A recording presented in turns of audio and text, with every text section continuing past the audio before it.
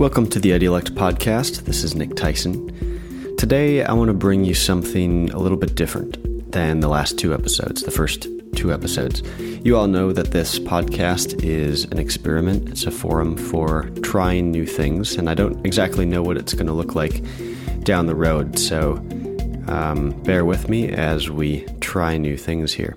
So today, I want to bring you a conversation that I had a while back now, probably almost a year. This conversation is with Carly London. Carly is a copywriter at the American Refugee Committee in Minneapolis, Minnesota. And I think this was a great conversation. Sorry to Carly for taking so long to get this podcast out. But we talk about a lot of good things in this episode. We talk about her work at the American Refugee Committee, about seeing the world from different perspectives. Carly's done a lot of traveling and continues to do a lot of traveling in her work. We talk a lot about human dignity, as the title of this episode would suggest, about humanity, about our own fallibility, talk about wisdom, what wisdom really means, and kind of within that context, bridge into talking about identity, what identity really means for us as individuals and for us as communities and as a world. So there's a lot more in this conversation than that as well, but that's a good starting place. I hope you enjoy my conversation with Carly London.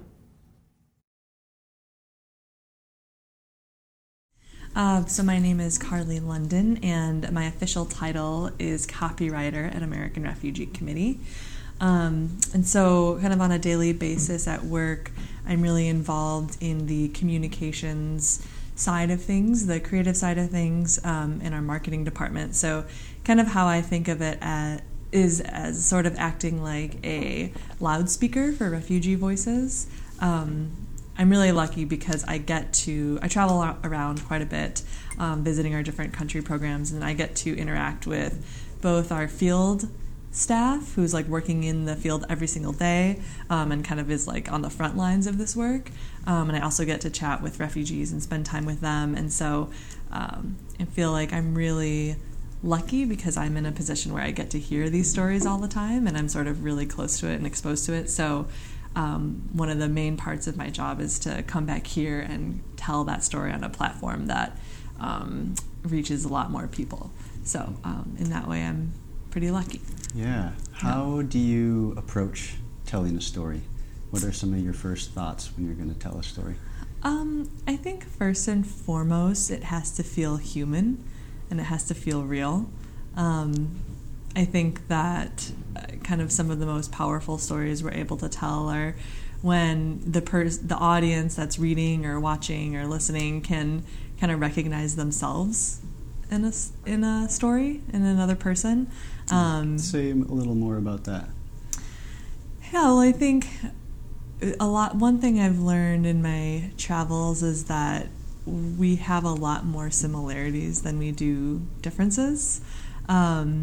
And I think, again, that's something that I have been really privileged to, but not everybody is privy to that experience or that sort of that knowledge. And so I think kind of highlighting those similarities and not in a demeaning way, but sort of more of a kind of emotional, reaching those emotions and kind of is, on the surface, of course, there's a lot of things that are similar, there's teachers all over the world, there's doctors all over the world, but I think also our emotions as human beings, a lot of them are universal, and we can, really see ourselves in so many other people around the world, no matter where they are. So, yeah. So,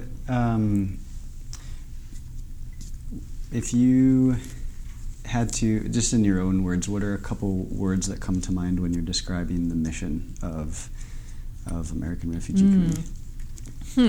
That's an interesting question because a lot of times I'm sort of operating on the official what's the message, what's the brand. But in my own words, I would say that we aim to not just save lives and do the basic things that humans need to survive, but also bring joy to situations that can seem really hopeless and dark, and sort of make clear the abundant amount of possibilities that exist for change. One of kind of our core beliefs, I guess you could say, is that even in really scarce, difficult, kind of unimaginably difficult scenarios, there's always room for change and there's always room for hope. And actually there's sort of an abundance of that is sometimes just beneath the surface. And it's sort of all about tapping into that abundance is the trick. So I think that's something that we strive for on a daily basis. Yeah, that's I'm trying to think of how to ask this. I like that idea of the fact that there's an abundance of possibility for change. It's so easy, I know in myself, to look at the world and look at all of everything that's going on and think that the problems are just out there and they're too big for me to start tackling. How do you put out a message in a way that comments on a really big issue, maybe, but does it in a way that inspires people or gives people hope to make them feel that they can do something? Yeah, I mean, that's a really good question. I think we do that in a lot of different ways. I mean, one project that I think is particularly exciting right now that we've been doing for the past year is called Changemakers 365. I saw that on your website, yeah. Yeah.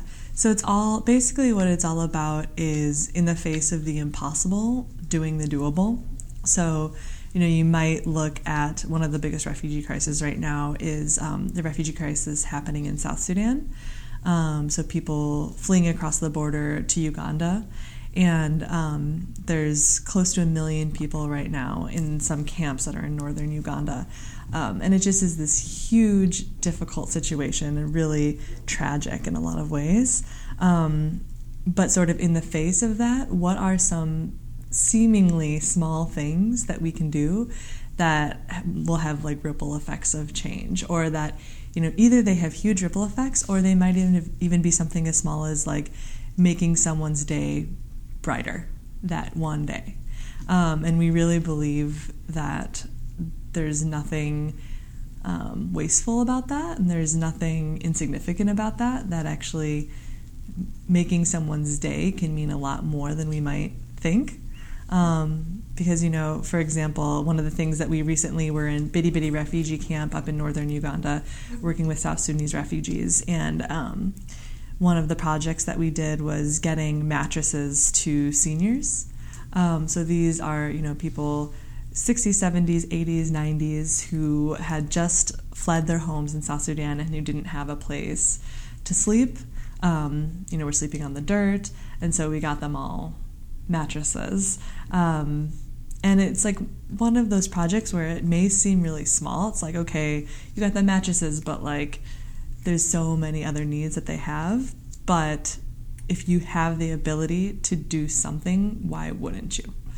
Just because you can't solve the huge problem doesn't mean you can't recognize the humanity in someone and give them a little bit more dignity, or help them find that dignity.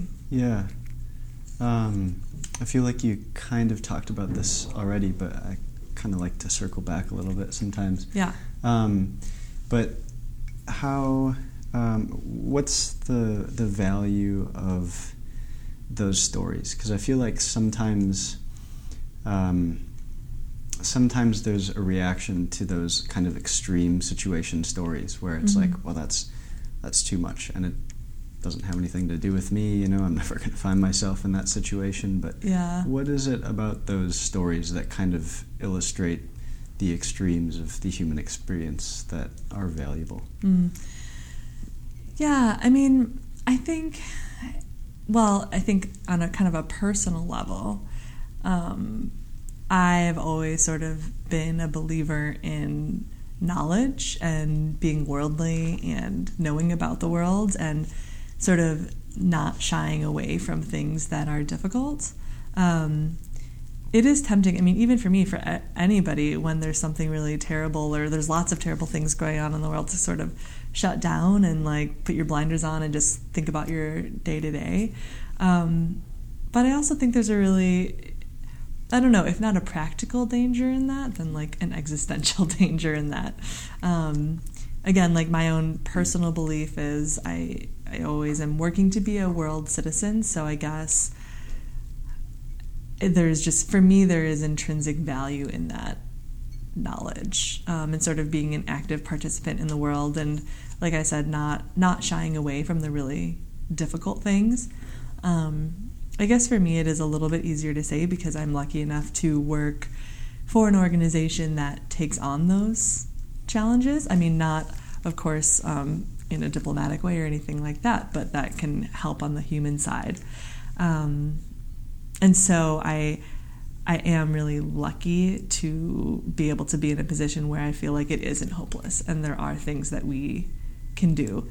And I guess from traveling and seeing the work that we do and also that others do in the field, I guess I know firsthand that the situation isn't hopeless. And so I think that's something that kind of propels me to want to continue telling those stories and getting the word out. I'm always interested in, kind of like I said before, I mean, just the tone of the national dialogue. Mm-hmm. And it's a little bit disheartening to me that so many of these issues, so like just immigration as an example, it's become so politicized. Mm-hmm. And, there's nothing inherently bad about politics, I don't think, but just the way that our discussion has become framed has a negative taste, I think, a lot of times for me, and I think for a lot of people. And so I don't want to steer us too much into the political realm, but how do we get past this like over politicization of everything, where we kind of it seems like we kind of go back to our camps, our tribe, our corner, regardless of whether or not we agree with a particular issue, but we just feel like we're pushed there. Right. How do we get past that?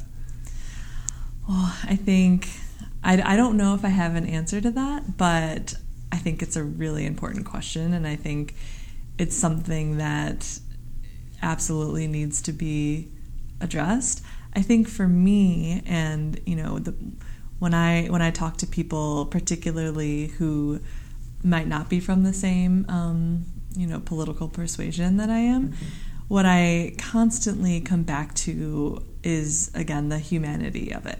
When you think about refugees, you think, yes, they're politicized, but at the same time, the situations that they're faced with and the realities that they're faced with are absolutely not.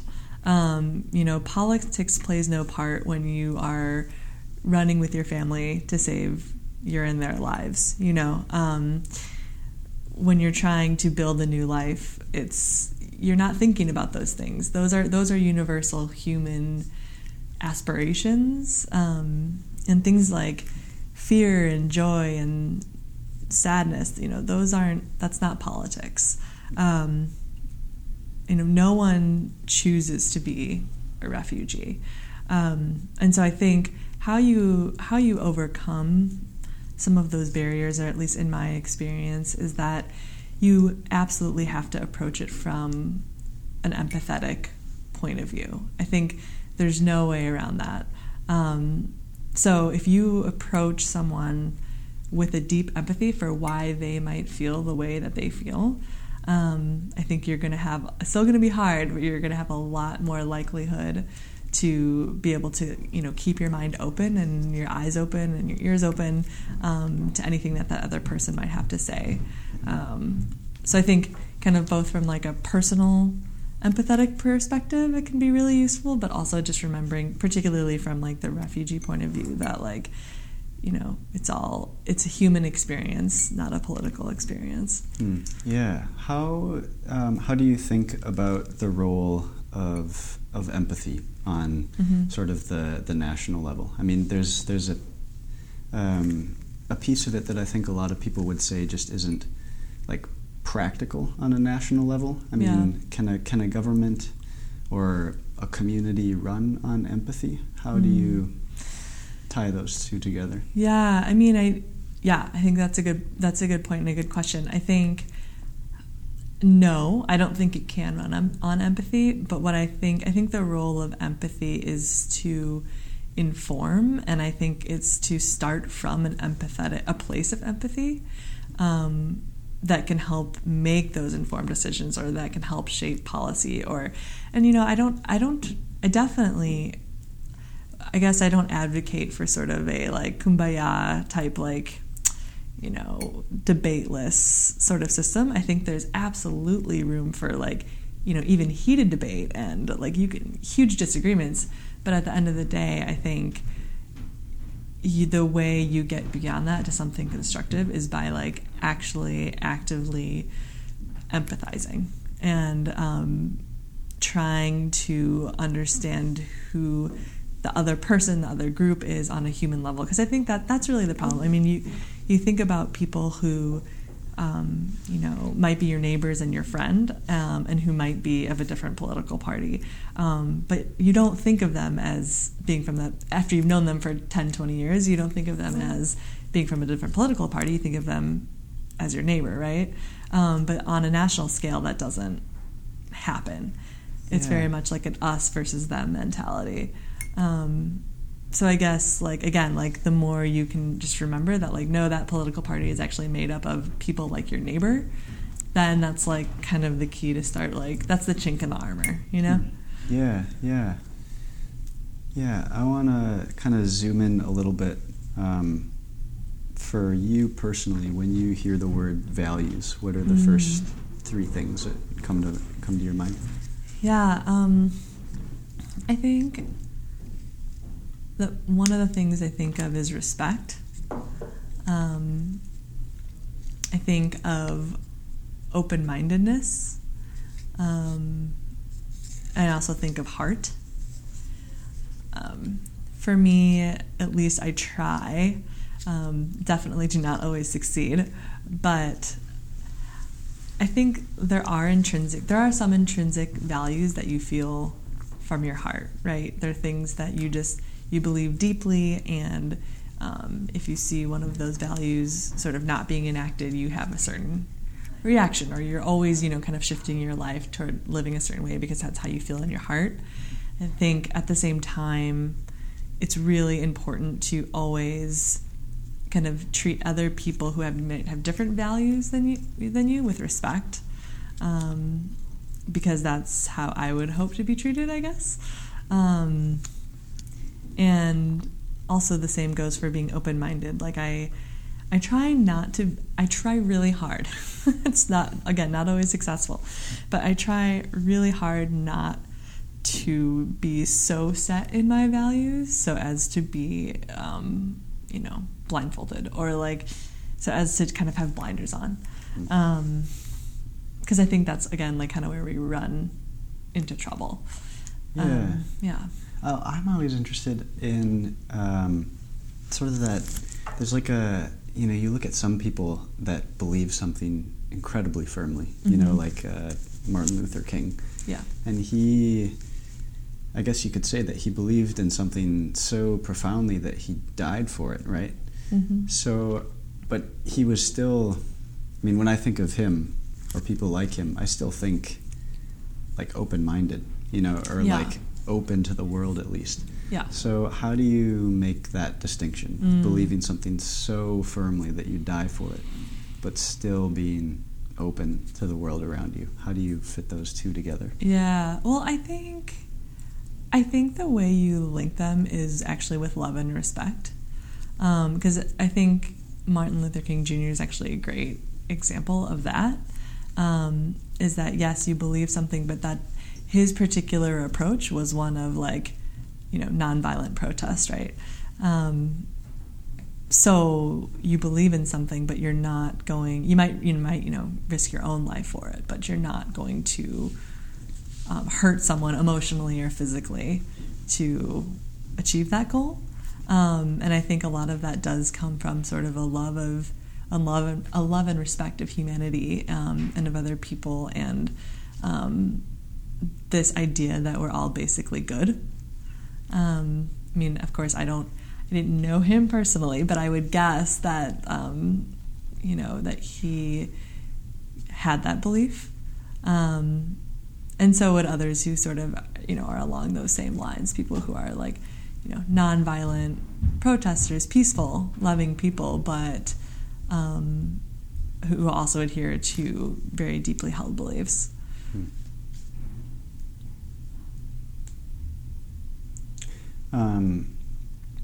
How, I guess this is a little bit of a topic change, but how do you,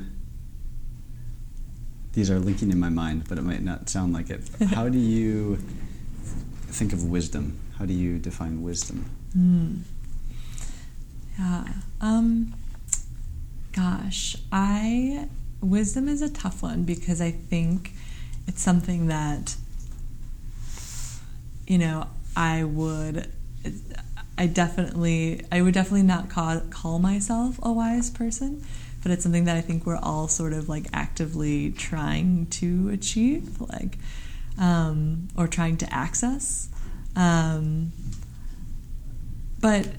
yeah, I mean, I guess I would define wisdom as a type of knowledge or way of knowing the world that sort of transcends context, and that transcends, I don't want to say transcends time, because that sounds maybe a little too dramatic, but that transcends context. And that's something that I don't know if, I think it's something that is a lifetime, it's a work of a lifetime to try to achieve wisdom. Huh. Yeah. Do you think is it something that can be achieved? I think it can. I mean, I have, I guess, personally never met someone who's wise on all levels. I think we all have our certain reserves of wisdom that you can tap. I think that sometimes that's kind of the trick, is figuring out, okay, where does your reserve lie, and like, how can I share that with the world? But yeah, I think it absolutely is attainable, but I think we all have kind of our superpowers in that respect. Yeah. I love that transcending context. Is wisdom something that, I guess, extends beyond the bounds of culture? I think it can. Yeah, absolutely. I mean, I think that there's cultural wisdom, but I absolutely think it can transcend culture. Yeah, I think that there's some sort of universal human, again, I'm kind of trying to avoid truth with the capital T, but I think, there's some universal human wisdom that exists, and I think some people access it a little bit more easily than others. Where do you, maybe this is too pointed or broad of a question, but where do your values come from? Oh, that is a good question. I think my values, I think they certainly come from my family. I think I was raised in a very empathetic household, so with people who sort of actively seek to understand and feel for other people, feel for and with other people. And I think also consistently trying to see the good in people. and kind of like gut checking when you're not. I think those two things are really valuable and really powerful, and something that I've kind of grown with as core values in my own life, or at least like always trying to work toward those values. Yeah, I think that's huge. I think a lot of it has to do with community. And I mean community both in kind of the traditional like neighborhood, your roots sense, but also the community that you build throughout your life. So, friends who, might not be actual blood relatives, but who have kind of grown to be that like family community in your life, the people that you choose to surround yourself with. I think that those almost equally contribute to the growth of values and the kind of cementing of those values is equally as your family that you grew up with. Yeah. Yeah. This actually might have been one of the questions I sent to you, but what are a couple key ingredients for I guess maintaining a community, for bringing people together and keeping them together and moving forward together? Yeah, it's it is a struggle, because I think I've personally moved from place to place in kind of my adult life, and I've tried to maintain that sort of community even despite some geographical distance. And I think one thing is just sort of there's sort of the idea that like you found your people. So I think in a lot of ways it's kind of a shared identity. But I think it doesn't have to be a boring identity. I think it can also be a homogeneous identity. I think it can be a diverse identity, but there still has to be something that kind of links, like a foundation there that links. Like for example, so some of my three best friends who I grew up with, like our childhood friends, we now live in all four of us live in different states, but we've been like best friends for like 20 years, and I often kind of sit back and think like, why are we friends? Because we are so different. We're just such different people in a lot of ways, like on the surface at least. But I think when you kind of dig a little bit further, you realize like there's actually kind of a shared foundation, or I guess it's also kind of a safe space where you can feel free to be yourself. And I guess maybe community is sort of where you feel the most yourself. Maybe that's what links you together. Interesting. Sure. Yeah. Yeah. How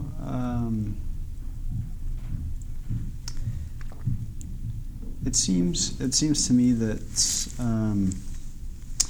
like when I look at maybe breakdowns in communities where something's not aligning or people are misunderstanding each other, it seems like sometimes it's a difference actually in core values, but a lot of times it's just like a misunderstanding, or it's something has been taken the wrong way, or something in the communication lines has been interrupted somehow, and that's like at the same time a beautiful thing about community, kind of that there is that. It's not beautiful that there's misunderstandings, but there's beauty in the flaws of it. I don't know, in allowing people to make mistakes and having grace to, I don't know, just accept that in people. Is that something that you think can be taught to people? If that makes sense. I don't know if that's a complete question, really, but yeah, I think it can be taught by example. I think one of the ways that you do that is sort of not shying away from confrontation, and not shying away from things that might make you uncomfortable. I think we sort of have the tendency to group like with people who are exactly like you, or like to kind of get it. We've talked a lot in the past, national dialogue. There's been a lot of talk about how we're kind of in our own bubbles and like how to break out of those. And I think it's because it is so easy and so much more comfortable to stay in those bubbles and to never really have conflict. But I think you're right. I think there's something in the struggle that makes the community stronger, or in like the conflict or in the misunderstandings, and the ability to like get over that and find common ground. You're going to be a much stronger, much more interesting, you have a lot more to offer that way than if you just kind of never do that. Because then you grow insular, right? And you never expand into new ideas and new ways of thinking. Yeah. But yeah, I think you can teach that. I think, but a lot of it's by example. Yeah. And I don't know in depth about everything that you guys do here, but it seems to me that like that's one of the things at the core of your mission too. I mean, in the storytelling is, I don't know if you'd put it like you're trying to teach that, but you're putting those stories out there that have that illustrate the values that bring people together, and the what it means to be human, and you're providing real life examples of that. Yeah, I think so. It's a beautiful thing. Yeah, absolutely. I think that's right. Yeah.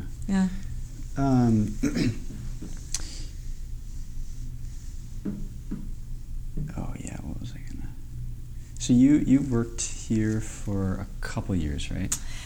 Yeah, well, so I've worked for American Refugee Committee for about 4 years, but in this particular position, about 2.5. Okay. Or almost 3.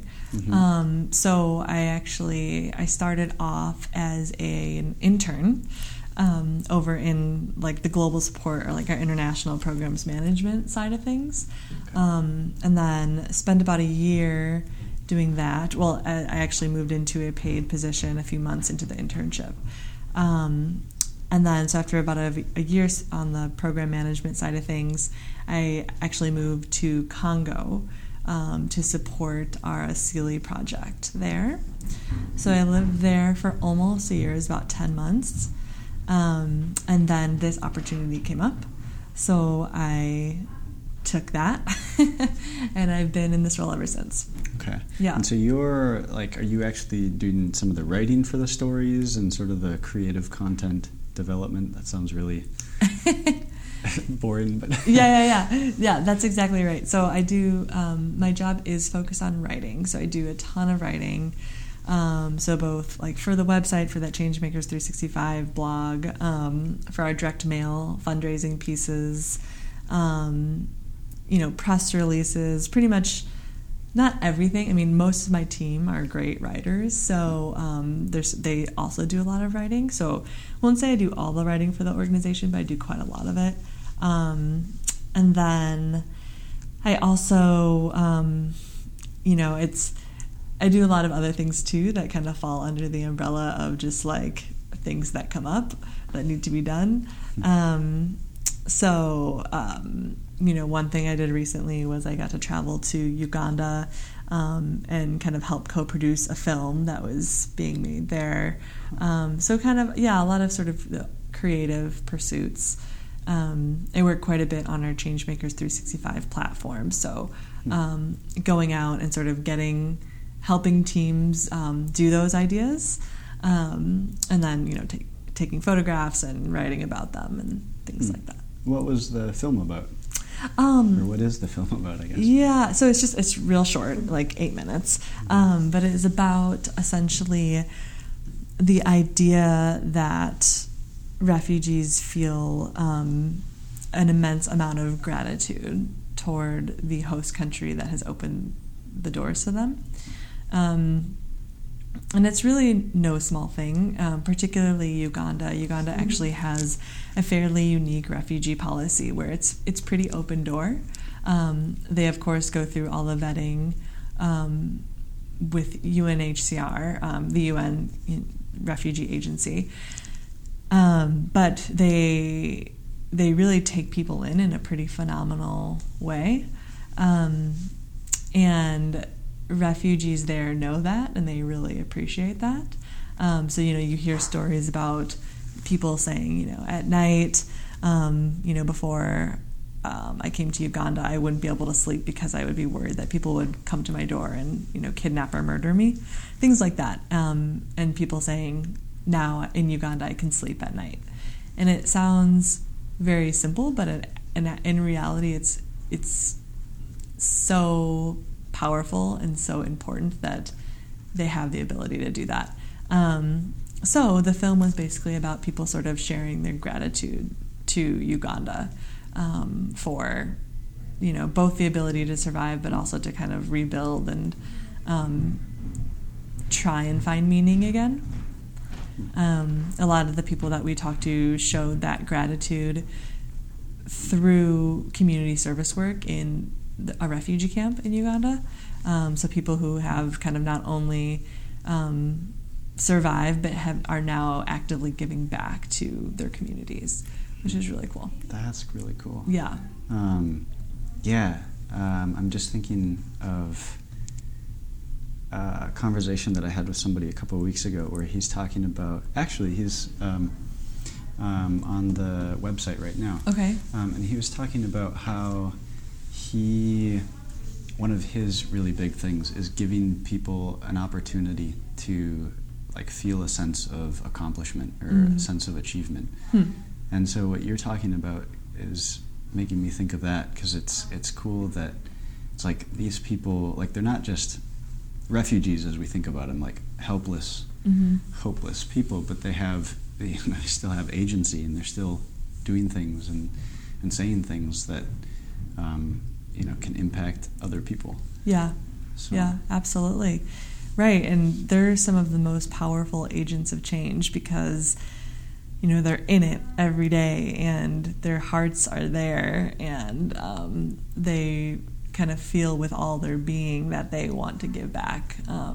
So in a lot of ways, they're really the best and most powerful agents of change you could possibly have in those communities. And it's really cool to see the impact that they've been able to make with just relatively few resources. It's pretty cool. Yeah. Can you talk a little bit more, just kind of putting your finger on just the difference in approach of, because I don't get the sense that you guys are saying we need to help these people and it's all us helping them. But I get the sense that you're much more about highlighting their agency and highlighting the creativity and the beauty that they can put out into the world. How are those, distinguish those approaches a little bit and talk about how you choose this option of the second option, I guess.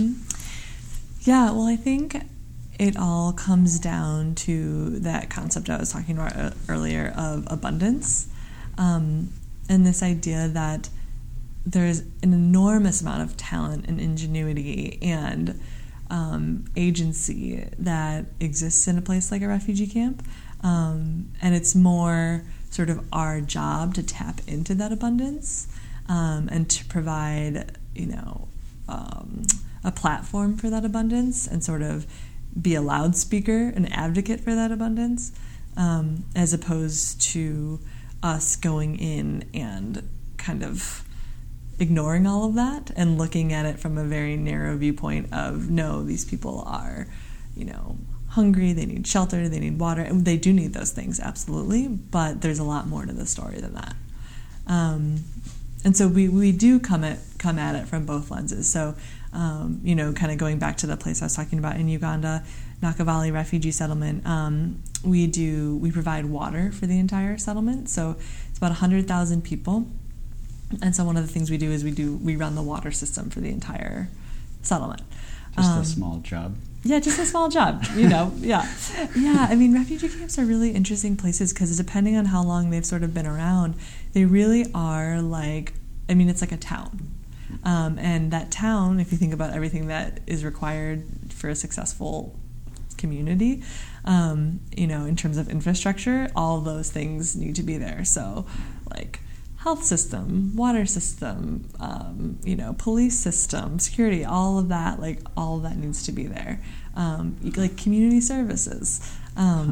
So one of the things that we do, as I mentioned, water, and we also do community services. So we do a lot of like counseling and things like that for people who have experienced abuse and trauma. So I don't want to like downplay that work either. We do that work, but we also kind of complement it with sort of this other work that's sort of lifting up people who are already doing really amazing things. Sure. And trying to help them do those things even better. Yeah. Yeah. I wanted to ask too about like intent versus outcome. What happens? I mean, you can talk about maybe if you want to talk about the organization as a whole, but then also just for you as an individual, what happens when those two don't match with each other? How do you stay motivated to keep going? Yeah, I think it's a challenge that I like on a personal level. I think that I face all the time. I think that there are so many things that I sort of set out to do with like a specific mindset of how it's going to get done or what it's going to look like at the end. And I think it can be really discouraging when it doesn't turn out the way you want it to. But I think one way I've overcome that is sort of continuing to see the possibilities there and sort of be open to the things that don't quite work out the way you had originally envisioned them to. And I think, it's cliche, but you tend to learn more than failure than you do success. Doesn't mean it doesn't suck when it happens, but I think it's if your mind is open to it and you can kind of rise above and see the possibilities that exist in that failure, or like what you learn from it, and kind of use those as your fuel, I think then you're going to be in an okay position. And one particular instance of that I've been sort of reflecting on recently and like delving into was when I spent, as I mentioned, about a year in Congo. And I certainly wouldn't categorize it as a failure, but I would categorize it as something that was much more challenging than I think I had originally kind of envisioned it being. And it was probably simultaneously like one of the best decisions I've ever made to go there, but also one of the kind of most challenging, and something that I think I've learned and grown so much from, and not always out of like because that was the most amazing, successful experience ever. I think I've learned a ton from it, and that has really helped to shape like the future trajectory of where I want my work to go and sort of how I interact with the world. So I guess that's an example from my own life. Yeah, if you had to put your finger on it, I don't want to take too much more of your time, but we can kind of start wrapping this up. But sure. What made it more, I had one other question before that. How did you said it changed your trajectory. If you had to put your finger on it, how would you describe how it changed that? Well, I think, on the surface, there's a very clear way that it changed my trajectory, in the sense that job led straight to this job. So I would not have been working in this particular role, because that job I was working with the team that I'm currently working on, and so that sort of led into this role. So that's number one. But I think also at the same time, it kind of highlighted the things that I'm good at and the things that I'm not good at. And I think we're all always working on that, like figuring out what our superpowers are, and that work is certainly not done for me. But I think it sort of started to uncover that a little bit. and made me realize, okay, like maybe I'm not so good at this certain type of work, but maybe I could be really good at this type of work. And what was that? What realizations did you have about what kind of work you felt like you were good at? Yeah, well, I think for me, the storytelling piece. So the time that I found the most meaning and had the most fun and felt like I was like okay at was when I got to talk to other people and tell their story. And that was sort of a light bulb moment of like, okay, I actually think I could be okay at this and I really enjoy it. So like, what are some other ways I can explore that? So yeah, and I don't know, maybe I would have arrived there. I probably would have. Maybe, who knows, through another venue, but maybe I wouldn't have. I don't know. So yeah. And what made, you said it was more challenging than you were expecting it to be. Mm-hmm. What made it more challenging? I think, I think when you're younger and like especially like just out of school and things like that, you kind of, it seems like sometimes things just like happen. Like things will just work out, right? Like, I don't know, maybe that's a very millennial way to look at things, but it's sort of like, of course I'll get a job, or of course, like, what, you don't really, it's sometimes I think people take for granted that like the world doesn't really work, it doesn't always work like that.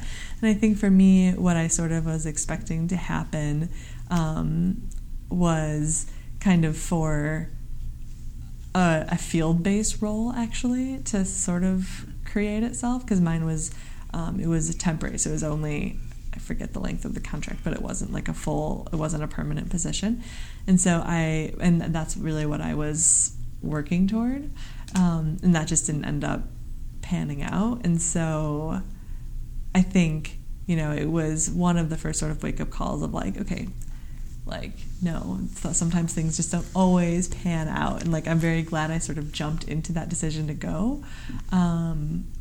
But you kind of have to sometimes take a step back and readjust. Huh.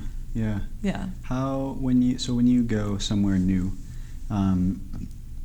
what do you do with your expectations? I mean, do you, how tightly, I guess, do you hold on to them? Yeah. I try not to hold on to them tightly very, very much at all.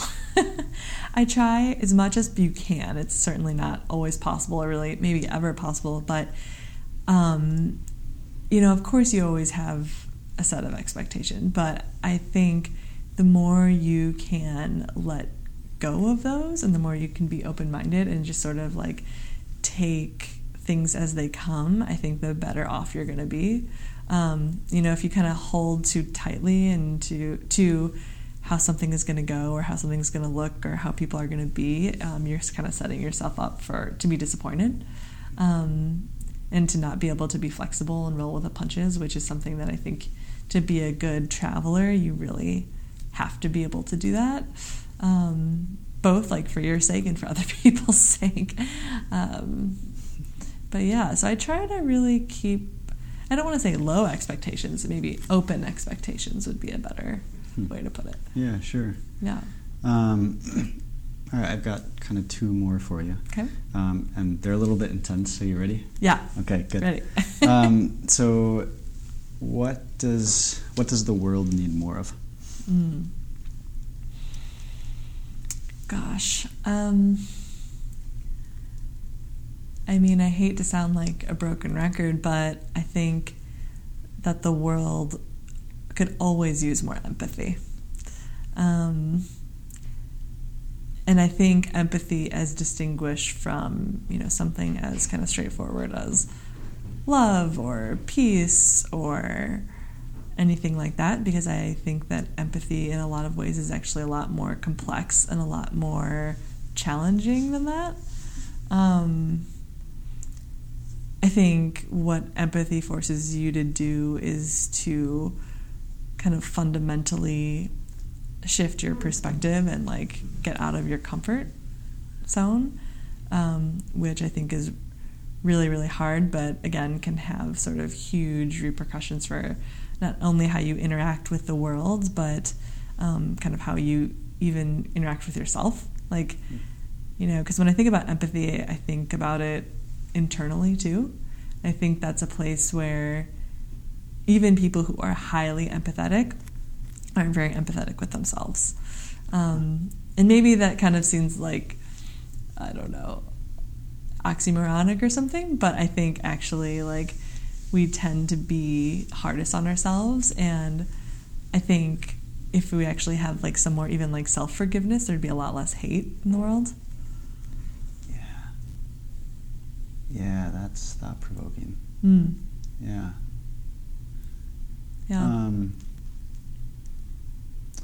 I was going to ask a question before, but I can't remember. There's something about empathy, and I don't know. That's all right. Maybe it'll come to you. Yeah, maybe. It'll come to me right when I pack up all the recording stuff. It's usually how it works, yeah. All right, then. So, last one. Okay. Other than another person, what would you die for? Oh, I think that is such a tough question, because when I think of the things that I would die for, it always comes down to people. But, you know, I think that on a higher level, I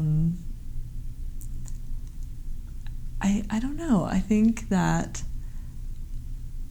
I would die for the, like, continuation of sort of, I don't want to say democracy, because that's not what I mean. Maybe it is what I mean, but not in a political sense. Yeah. I guess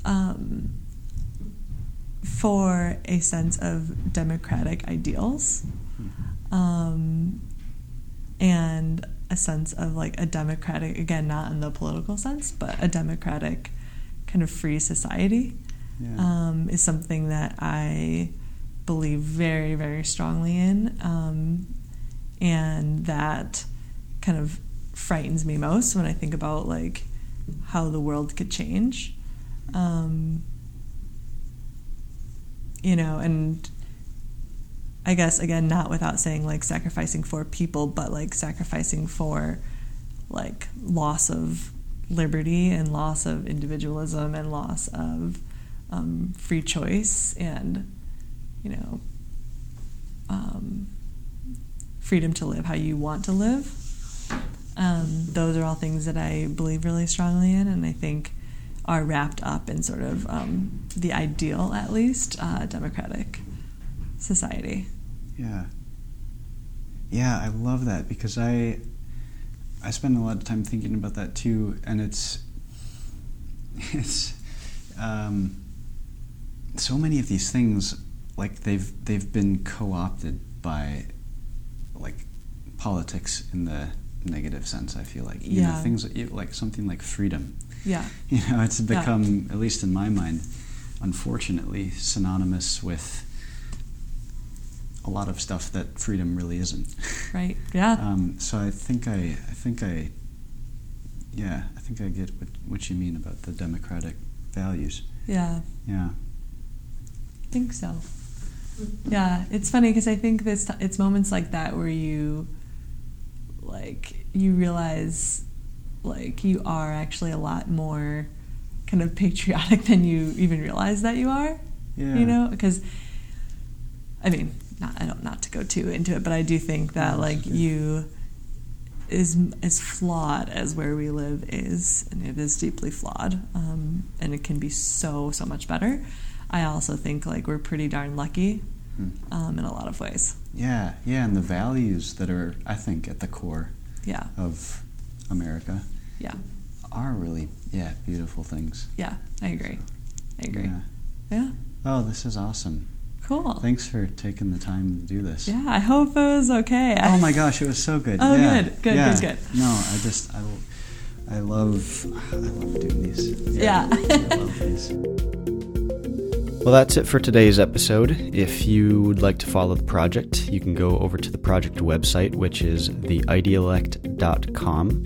There you can sign up for the newsletter, which is bi-weekly. So every 2 weeks, you'll get a message in your inbox with updates on what we're doing at the project. Otherwise, follow the podcast. There's this podcast, the Idealect podcast, which is about every 2 weeks. Hopefully I can keep that fairly regular. And there's also a second podcast, which is called Around the Corner. And that podcast is looking at current events in a historical context, trying to do some character development, looking into the motives, the minds, the worldviews of the people and cultures who are driving the news cycle. So a little bit more in-depth understanding of what's going on in the world. So there's always things happening. The project continues to evolve, but I'm going to leave it there today. Thanks for listening.